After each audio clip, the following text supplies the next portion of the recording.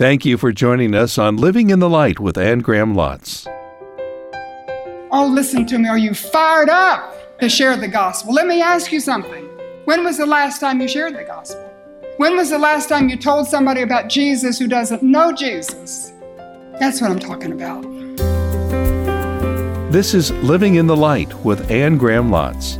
Today you'll hear part 2 of Anne's message titled, Fired Up About Jesus. And that's exactly what happened to the Apostle Peter. Peter was fired up when he reflected on the gospel of God from the Old Testament saints. Let's hear Anne explain what this is all about from the book of 1 Peter. Peter was confronted, experiencing the risen Lord Jesus Christ. Can you imagine the thrill of the living hope of the resurrection? Peter facing his own execution, meeting Jesus alive after death. It was confirmed to the fact that there is life after death. This life is not all there is. The best is yet to come. Now that's thrilling. It's thrilling even when we're not facing it, just to know. And at this stage in my life, I know it sooner than later, but I know that I'm going home, that I have eternal life. And because of the resurrection of Jesus, He has opened heaven for me and for you. And not only that, but I think the resurrection, the living hope of the resurrection means that failure is not final, that God gives a second chance. Peter beside Galilee, do you remember when Jesus came to him after the resurrection?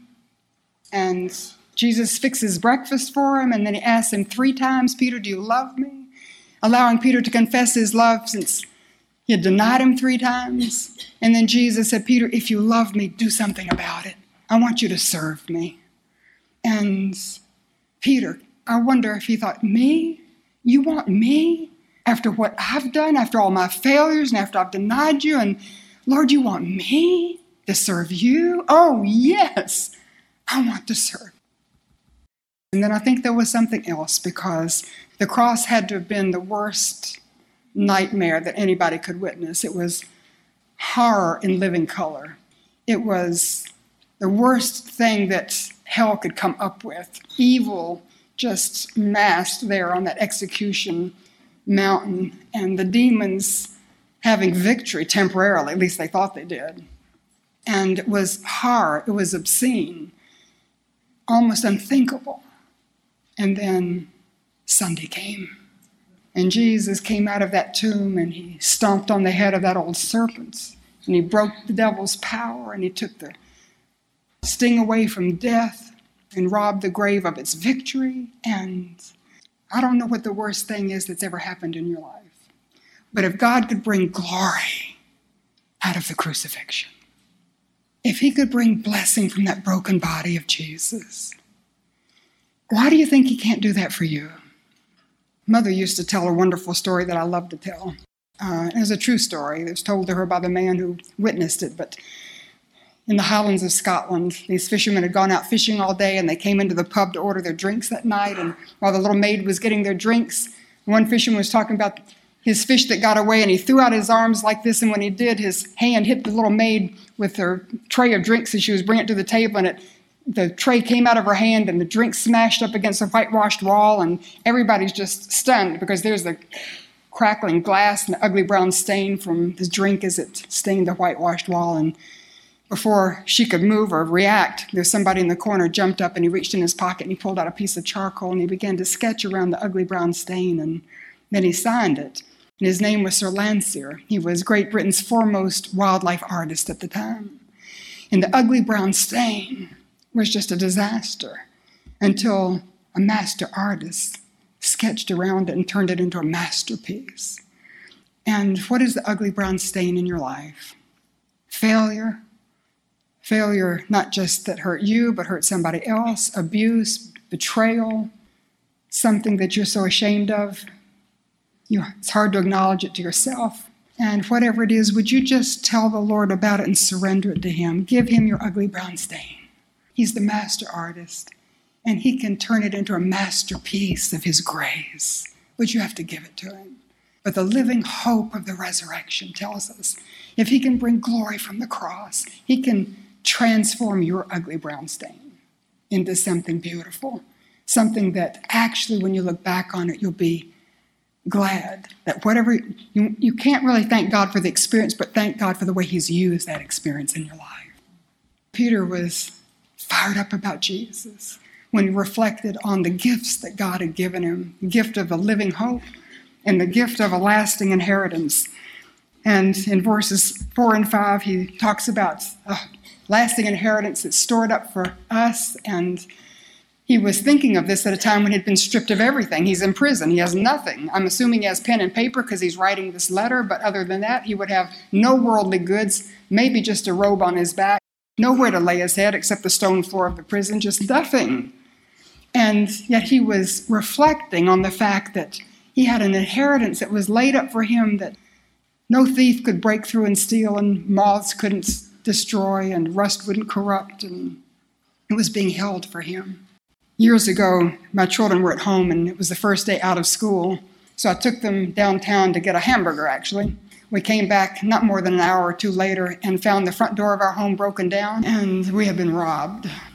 All of my silver, all of my jewelry, all of the things my grandmother had left me, even small pieces of furniture that could be grabbed quickly. All the little silver baby cups and spoons that I'd had displayed that my children had used. So when the police came, they said, Mrs. Lotz, we need you to know that if somebody wants to get in your house, they can get in. Short of a shotgun blast to the face, you really can't keep them out. So that night when I went to bed and I had to fold back my bed, they had taken the pillowcases off of my pillows in which to put my things so they could take them off. And I laid in bed and I felt myself going into shock because I was thinking, what do I have that can't be taken away? And I thought, they could come back for my children. I thought I would pass out in the bed when I thought of that. My husband could be taken as he was, and I could lose my health, which I have. My house could burn to the ground, which it hasn't. And, friends can slander you and lose your reputation. Your education is outdated tomorrow because things are happening so fast. And, what do we have we can't lose? And so I was getting stiffer and colder, and I thought, I'm absolutely going to go into Never Never Land. And the Spirit seemed to whisper in my ear, Anne, count your blessings. And I'd just been in Ephesians. And so I began in my mind going back through Ephesians 1 and 2 and listed my blessings. There were so many of them, I put them to the alphabet. And that I'm accepted by God. I'm beloved of God. I'm chosen by God to belong to the Son. I'm delivered from empty, meaningless way of life. I'm enlightened to think the thoughts of God. I can have the mind of Christ. I'm forgiven of all of my sin. I have His grace. I have hope. I have an inheritance with the saints. I'm justified. I have knowledge of God. I have His mercy, His nearness. I'm made one with Him. I have His peace and His power. I'm quickened by the Spirit into new life. I'm redeemed. I'm sealed by His Spirit. I'm His treasure. I'm united with other believers in the body of Christ. I'm validated as being authentic by His Spirit that's within me.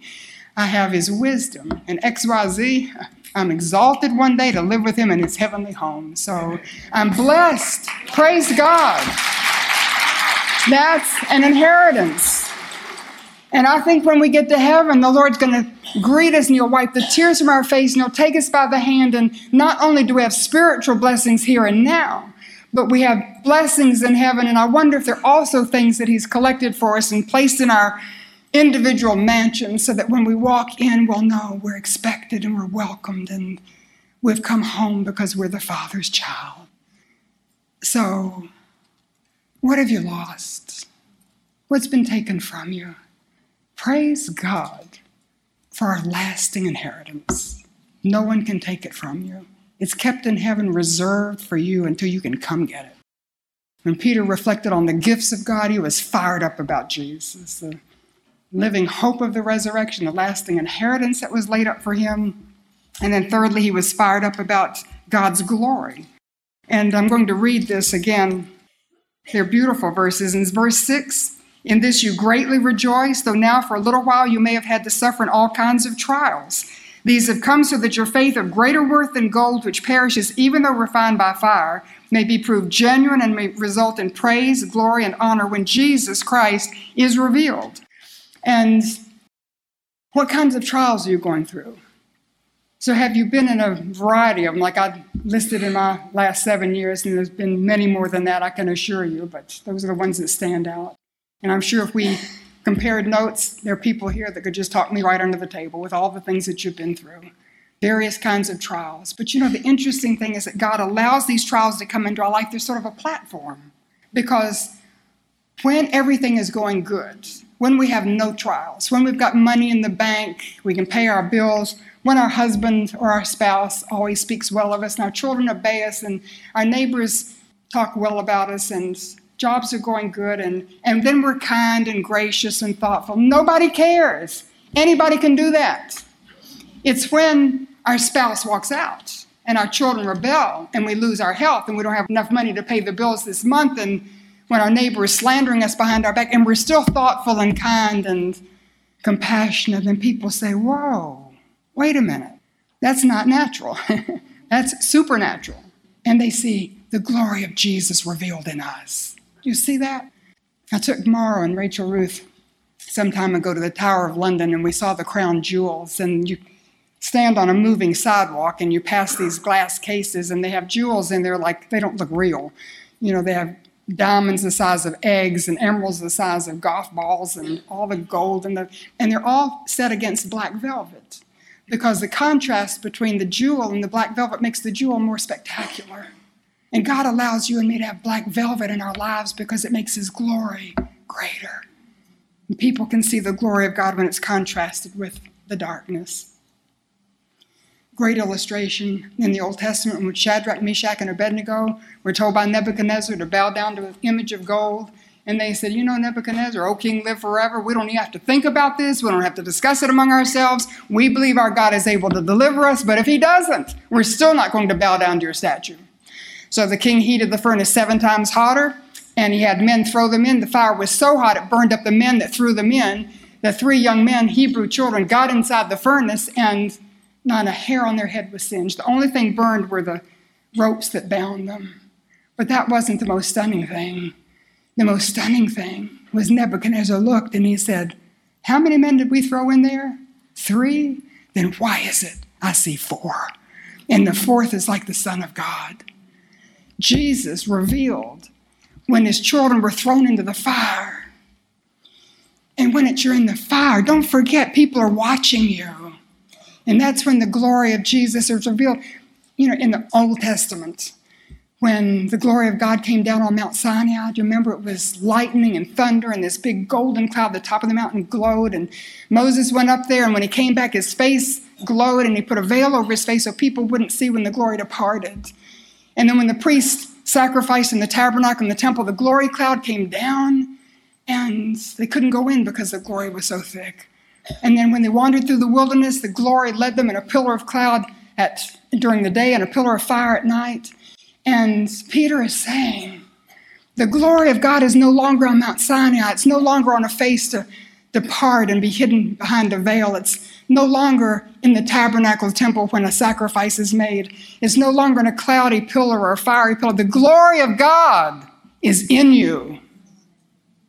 But people have a hard time seeing it unless we're under pressure and in the fire, going through problems and pain and persecution.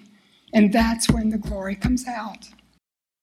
I have a friend who enjoyed doing ceramics, and I know you've seen the clay on the potter's wheel, and it turns, and just gray blob of clay, and the potter molds it by just using the pressure of his hands, and he can mold it into a vase or a pot or bowl, and then he takes it off the potter's wheel, and it's just gray clay, and he paints it, and it's dull-colored, and it's soft, and he puts it in the kiln, heats it to 1,700 degrees Fahrenheit. And when he takes it out, whatever he made was strong, and the colors are vibrant and beautiful, strengthened by the heat. And Malachi indicates that you and I, God puts us in the kiln, the refiner's fire. And he says we're like gold. Our faith is like gold. And he puts the fire under us and he turns up the heat. And God knows exactly what he's doing. So it's not going to be so hot you can't bear it, even though you think it's so hot you can't bear it. But he'll turn up the heat until you melt. And then the dross in the gold would float to the surface, and the refiner would skim the dross off to purify the gold. And God puts the heat underneath us to bring those impurities to the surface, those habits and those rough edges and those attitudes and the things we're not aware of, but as the heat comes on, it brings it to the surface so we confess it and we can be cleansed. And God keeps removing it from our lives until he can see his own face reflected in us. The face of Jesus, his glory revealed in you and me. And the glory of God, by the way, it's not just the golden shining cloud, but it's his character. So we see his character in verse 7. He says, these have come so that your faith, of greater worth than gold which perishes, even though refined by fire, may be proved genuine. We don't doubt him when hard things come or when there are questions that we can't answer or difficulties. We have faith. And in verse 8, he says, though you have not seen him, you love him. Even though you do not see him, you believe in him. We have the hope that one day we're going to see him face to face, and then we're filled with inexpressible and glorious joy. Faith, love, hope, and joy coming out when the fire is the hottest. And we love him, and we trust him, and we believe in him, and we have joy unspeakable. Can I just give a word of personal testimony? And I know it's an answer to prayer. Many of you have prayed for me this past year. I've never lost my joy. I've been aware every day of blessing after blessing after blessing. I love the Lord more today than I do yesterday, more tomorrow than I do today. I don't doubt him. I just trust him. I just lay it all down, let him have his way. I'm not clinging to life, I'm going to tell you. I'm not clinging to life. For me to die is gain. I want to go home and be with my husband and my parents. But if I'm left here, Paul said, then it's because I have more fruitful labor to do. So I'm willing to go or to stay, But sometimes we don't see the glory until we're in the fire. Peter was fired up when he reflected on the grace of God and the gifts of God and the glory of God, that he, Peter, can you imagine, would be filled with the glory of God. I think that's one reason he wasn't afraid of his execution. Opportunity with his last breath to reveal the glory of God as he trusted his Savior. And lastly, he was fired up when he reflected on the gospel of God. And in verses 10 and 11, it talks about the saints who looked for this, the Old Testament saints. They looked for the gospel, they longed for the gospel, but it was just a promise for them. Going back to Adam and Eve. And Adam and Eve, do you remember when they were sinned and they were removed from the garden, and there was a prophecy that God gave them, there would come a seed of a woman. And women don't have seed. So this was the seed of a woman that would come. And he would be wounded, his heel would be bruised, but he would crush the head of the serpent, he would break the power of the devil. And Adam and Eve were looking for and longing for the seed, for the Messiah, for the gospel. They didn't know his name. They were looking for Jesus, who would take away their sin and bring them back into a right relationship with God. And we come to Abraham living in Ur, and God leans out of heaven and says, Abraham, if you'll follow me in a life of obedient faith, I'll send through you a seed through whom all the nations of the earth would be blessed. And Abraham left Ur and followed God in a life of obedient faith because he was looking for and longing for the seed, the Messiah, the gospel. He didn't know his name, but it's Jesus. Moses, who delivered the children of Israel from bondage to slavery, and God said, Moses, I'm going to raise up a prophet like you who will deliver my people not from bondage to slavery, but bondage to sin. And Moses began looking for and longing for the Messiah, the Savior, the one, the gospel, the one whose name is Jesus. Isaiah, who said there would come a seed of a woman, virgin born. His name would be called Wonderful Counselor, Almighty God, Everlasting Father, Prince of Peace. He would be the Lamb by whose stripes we would be healed. And Isaiah didn't know his name, but he was looking for and longing for the Messiah, for the gospel, for Jesus. But in the Old Testament, they could look for him, they could long for him. He was just a promise. Hebrews 11 said they never received the promise until Jesus came. And when Jesus came, all of those promises were fulfilled. And you and I living on this side of the cross, have you ever thanked God? We don't have to go to a temple and slaughter some lamb and have blood spurting everywhere and walk away never knowing for sure if our sins were forgiven. Hebrews said they sacrificed bulls and goats, but they never were sure their sins were forgiven. They just exercised their faith in God's word that said, if you do that, I will forgive your sin. And then he sent the Lamb of God who took away the sin of the world. It was a promise in the Old Testament for you and me. We possess it. The gospel is ours. And so Peter was fired up on Pentecost to preach his heart out, preaching that sinners could be saved, failures could be redeemed, And those who were on their way to hell could go to heaven, and those living in darkness could come into the light, and the captives could be ransomed. And God so loved the whole world that he gave his only begotten Son, that whosoever believes in him, anybody who would place their faith in Jesus would not perish and would not go to hell, but they would have everlasting life, be brought into a right relationship with God now, and have heaven when they die.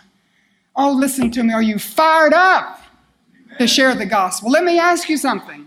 When was the last time you shared the gospel? When was the last time you told somebody about Jesus who doesn't know Jesus? That's what I'm talking about.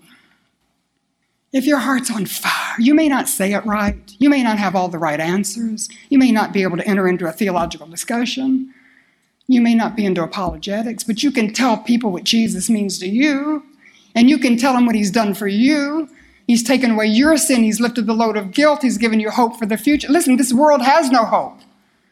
The hope is not in politics, and it's not in the European Union, and it's not in the peace plan in the Middle East, and it's not in trade wars with China, and it's not in whatever's going on in North Korea, and it's, oh my goodness, our hope is in Jesus.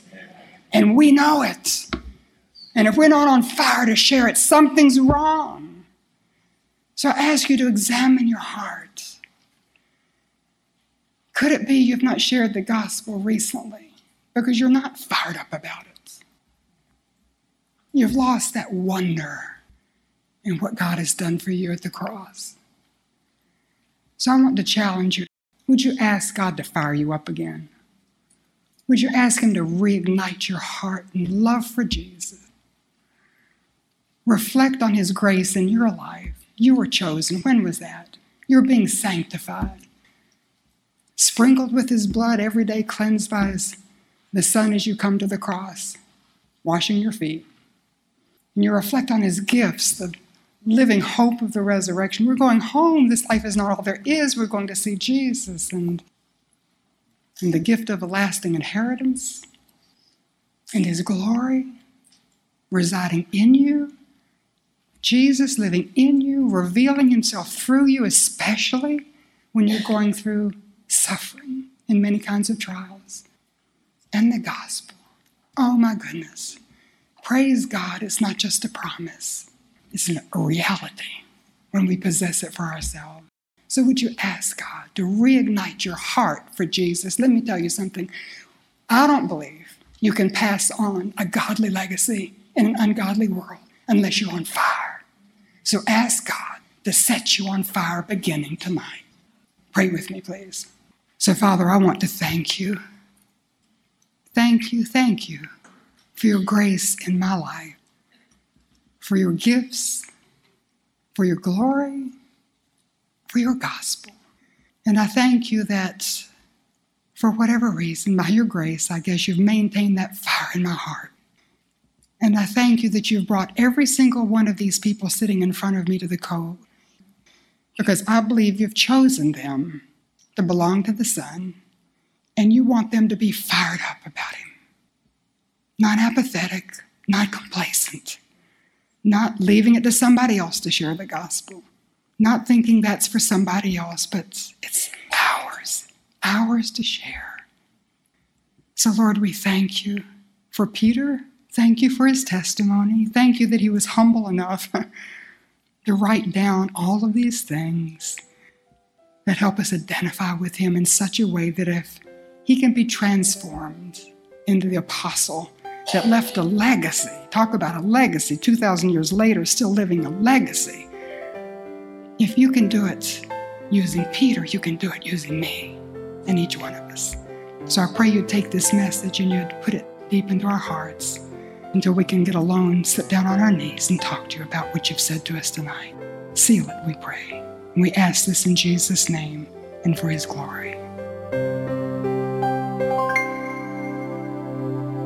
You've been listening to Living in the Light. And when you go to AnnGrahamLotz.org, there are free resources to help you in your study of God's Word. Ann's desire is that you embrace a God-filled life, step by step, choice by choice, living in the light.